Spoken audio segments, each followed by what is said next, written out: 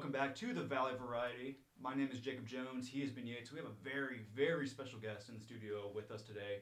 The first unrestricted free agent in NBA history, Suns Ring of Honor member, Tom Chambers. NBA All-Star MVP from 87, right? That was the 1987 All-Star MVP. You guys' research is it's okay like so that? far. Yeah. Four-time All-Star? Yeah. You know, I was actually looking up that All-Star game because I got curious.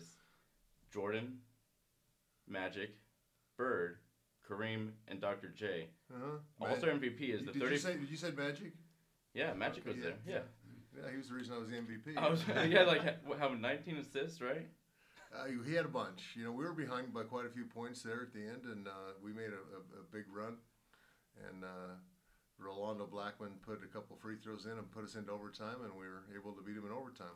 I think it was the highest scoring All-Star game like in history up until when they started this new we don't play defense stuff. Before the whole injury, don't get anyone hurt. No. All-Star games. All-Star games and Anthony Davis. Now it's just a 3-point spree and no defense. You know, back then we got after it. You know, I mean, $2,500 extra for the winners was a big amount back then. Well, hey, you had the most 3-pointers in that game. I did? Yeah. Like two for three. Oh, man. Isn't that crazy? Yeah, you think about that. I was hot that game with 2 3-pointers, and So what we're saying is, like, Dirk didn't change the game. You did. Tom Chambers because I had changed 2 threes? Yeah, no, you score 3-point lights out, 60% from 3, you know. Well, I mean, I didn't if I shot 1 3 a game, it was a lot back then. I really didn't. And the only reason I started shooting threes was just to get people to come up on me and guard me so I could go dunk on them. Because they all backed off of me and just kind of invited me to shoot then. So I became a good shooter, and guys had to play me honest so I could do what I like to do best, go to the rim. Well, I'm glad you mentioned the dunk, because what everyone knows your career for, the dunk over Mark Jackson. I've been wondering, was that personal? Because that highlight tapes I watched as a kid, that looked pretty personal over. I had no problem with Mark Jackson whatsoever. It was personal with the New York Knicks.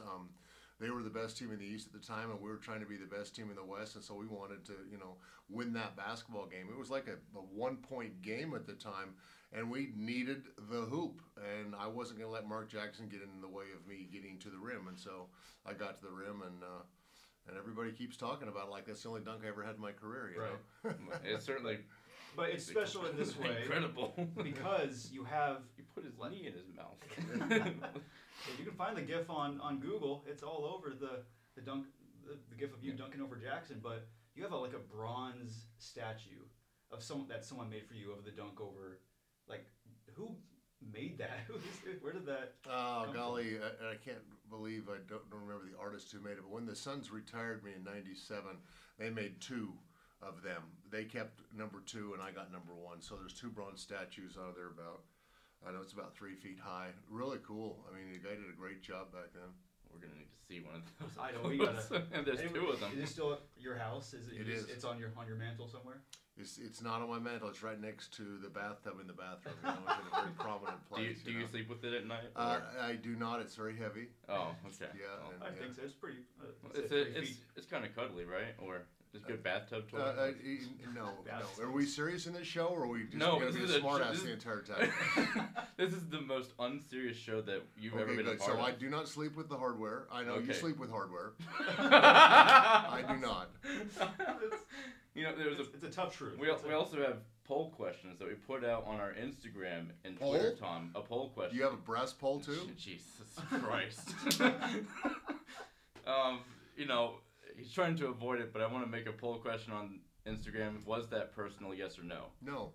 I'm still going to have to ask the viewers. So you're thinking, so it was a personal between me and Mark Jackson? You said it was personal with the Knicks, so it's 50-50 there. So. Well, no, it was personal because we needed a basket. Is that personal? That's good Have enough. You ever scored a basket? That's good enough for me. And so the rec league, he's actually pretty good. Talking to the wrong guy. He's a nice straightaway in the rec league. So he went speechless, and that's not like him. So obviously he's never scored a basket. Man. I like how I'm the one that's not speechless now. I started in middle school, and it was a rough road for me. But this isn't about me, Tom. All right, it's not about you. It's not about me. Well, I'm just glad I got you to stop speaking for a minute. That was awesome. I got you to shut up yesterday. Remember that? What did I do? When you showed up late. Well, I felt bad for a minute. It was really funny. Yeah. It's like, man, he really felt sorry. That's incredible. I actually wanted to ask you about Jerry Colangelo, the godfather of sports here in Arizona. When you signed here, and what was it, 87, first unrestricted free agent in NBA history. Why Phoenix? What did Jerry sell you on when we come to the Suns? Well, I mean, the team had sold me the year before. I mean, we had played against them at the end of the year, and they had acquired, Kevin Johnson and Tyrone Corbin, Mark West.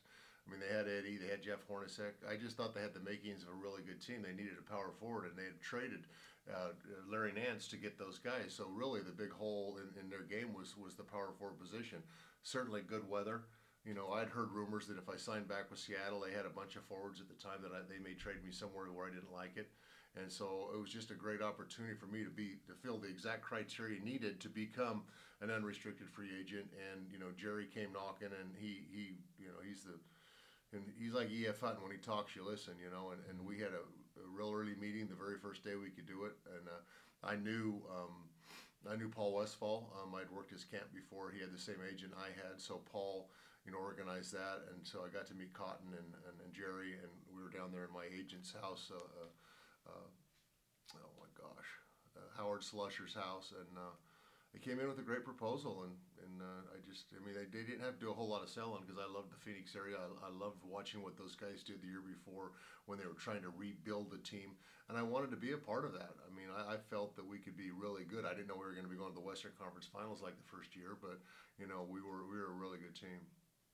One of my favorite stories that Jerry's ever told about it is that he was at a meeting and David Stern was talking about unrestricted free agency.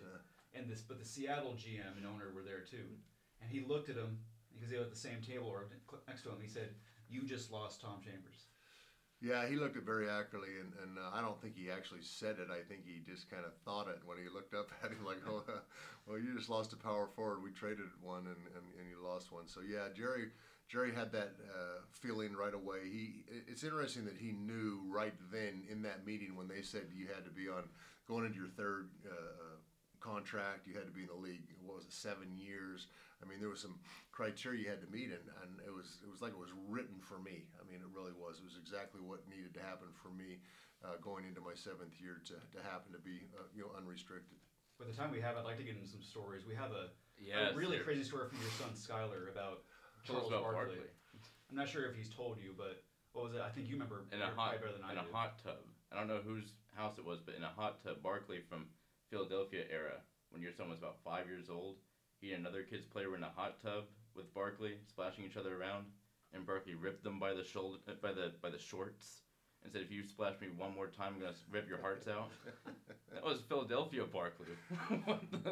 Well, Charles is Charles. I mean, he said, and that would be funny to me. Obviously, to 2 children, it wasn't funny. They were, they probably got quiet, like you, like you for a minute. Somebody takes something away from you, and you stomp around a little bit. But no, Charles was always a great guy. He was fun. He was entertaining, and got along great with him. You can't help but rip into me whenever you can. Now I know it's a fun show. It is. It's not a serious show. Well, how could you be doing it if it was? Probably a lot better right now. Yeah. It was a serious show? No. Oh, okay. So the only reason we're on live radio is because we're idiots. Yeah, that's right. There's too many sports shows out here. Yeah, too serious. Not too serious. That's why we call us the Valley Variety. We put the variety in Valley Variety. We also stumble on our words, Tom. Dolly Variety? Like Dolly Parton? Valley. Oh, Valley. Valley Variety. The Valley Variety. The Valley. You were supposed to wear your son's jersey today. Did you not? I know it was. It didn't. Well, I picked it up and it didn't smell too good. So I was like, okay. You know he plays you in NBA 2K. Let's see if he wants to win. That's what you should do. We were playing 2K the other day, and I picked draining. Tom Chambers because you're on the Phoenix Suns all-time list on NBA 2K. Have you ever played with? Do you play video games? Do you play with yourself or no? Anyone you know that he plays with himself, but I've never played. Come on, man! We can't have this one. No, I've been told that even way back into Sega Genesis and all that. I mean, they used to let me, jump from the 3-point line and shoot from the half-court line, and I was always good on the games. But have I ever played myself on a video game? No. Not one time. Have you ever seen like an avatar of yourself on? I've seen a clip of me jumping from like half court and dunking. Is it accurate what you look like in that? Is it? No. No, not at all. I do even more accurate. You're an 88 overall on the all-time Suns. Is that right? That's right. So like 99 is the highest, like LeBron and Michael Jordan are 99s on the all-time Cleveland and Bulls teams. You're an 88 on the Suns. Is that accurate to you, or do you think it should be higher? Is that because that's the year I came here, or is that because I have no idea how you rate somebody?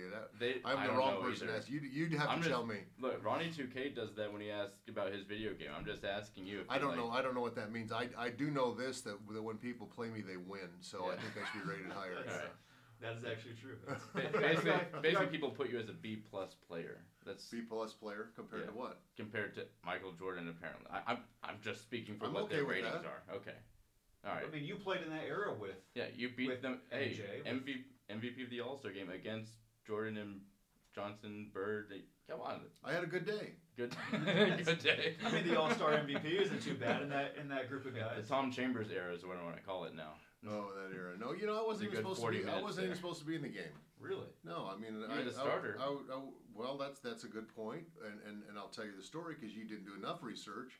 I was a substitute because Ralph Sampson blew out his knee, so I was invited in as an injury replacement.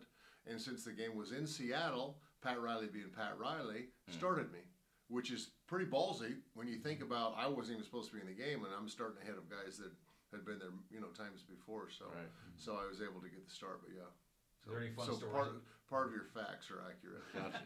Is there any fun stories you got from being in that locker room with guys? I mean, MJ itself. If you watch The Last Dance, you see all just the crazy stuff he would put guys through. Is there anything that? No, it was just fun. I was just relishing the moment and enjoying the moment and being with these guys on my home floor in the Kingdome, which was big, spacious, and cold. Family was there, fans were there, but to be able to play with Magic, run with Magic, because I was a runner, more than a shooter. I was a runner. Like you talk about Dirk. Dirk wasn't a runner. He was better in the half court. I ran and dunked for a living. Led the league in dunks a couple years in a row. So that's kind of my game. So when you get to play with a Magic Johnson who's pushing the ball, all I had to do was run out, catch, and dunk, and it was perfect for me. That type of a game was really good. Now in that All-Star game, Dr. J was his last All-Star game, so they kind of wanted him to be the MVP. And the East was kicking our butts pretty good, and that could have happened. But then we made a big run at the end and were able to win. I do want to talk about more recent news because I know the Suns have kind of been scrambling as a media organization behind it, and the Suns general management as well has been scrambling because of Kyrie Irving yesterday. I want you to kind of talk about Kyrie, what he's doing with the Brooklyn organization. Do you think that happened before? Like in your era of play, have you seen players just start to request trades from organization to organization like Kyrie, Kevin Durant have been able to do? It's new. It's new stuff. Guys go in there and they sign one-year deals with an option, and it's crazy. I mean, we used to, Michael Jordan era, my era, we stayed with the team, and I left because I thought that I was going to be moved. But I'm not a fan of all of that. I mean, Kyrie's one heck of a player. You can't deny his skill set. He's as good as ball handler as I've ever seen ever in the NBA. But I like that type of stuff. I don't think it's good for the NBA. But it's kind of like we're calloused with it now because you hear about it all the time. Just go ahead and move me. But with Kyrie, I just think it came because he wanted a max 4-year deal and they weren't willing to give it to him, and so he said, okay, well then let me go and I'll find somebody that will. So it'll be interesting to see how that plays out. But there's not a whole lot of time. I mean, there's just a few days for people to decide if they're gonna make a play for Kyrie or what the Nets are gonna even expect, because he may not want to sign with you. And then what do you have? I mean, so you really can't give up a whole bunch for Kyrie if he's just what they call a three-month rental, if you will. Yeah, yes. And that's what I've been thinking about all this time. Like, the Lakers want him, Mavericks want him, but the Suns also have CP3, but he's only going to be here for a couple more years until he decides to retire.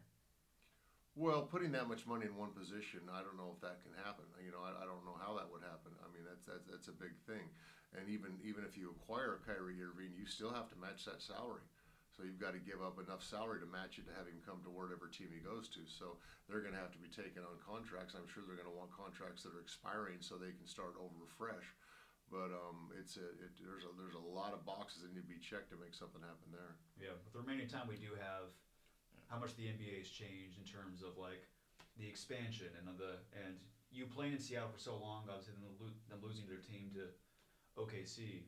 If they had a chance to move a team back to Seattle, get that chance, should Seattle get that chance to have that NBA fan base back there? Is that absolutely fan base still there? It's a great fan base. I mean, when they left Seattle, it was like, okay, don't throw a fit, don't sue anybody, and we'll get one back to you. Well, it's been a long time waiting. So certainly that'll be the place that gets a team first, I would believe. You know, obviously people are talking about Las Vegas, you know, getting a team.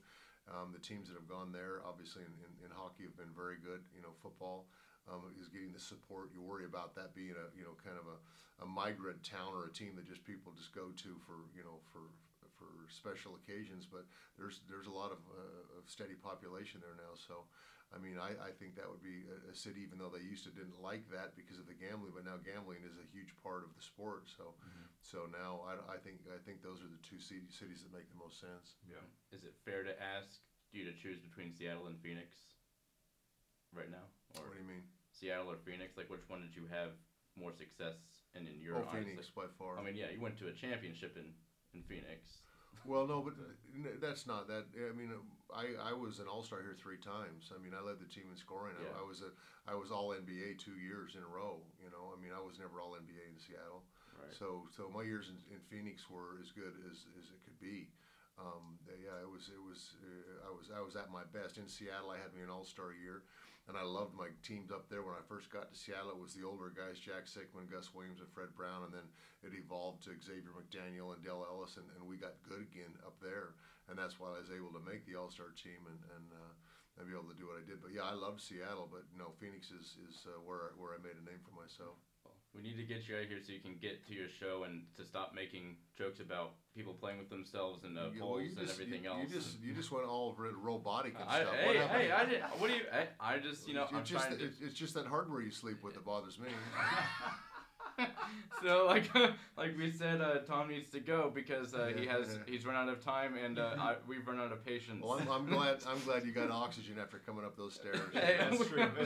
That's a little shout out to Cronkite of getting the elevator as soon as possible. All right, kids. Thank you. Thank you so much, Tom, for the time.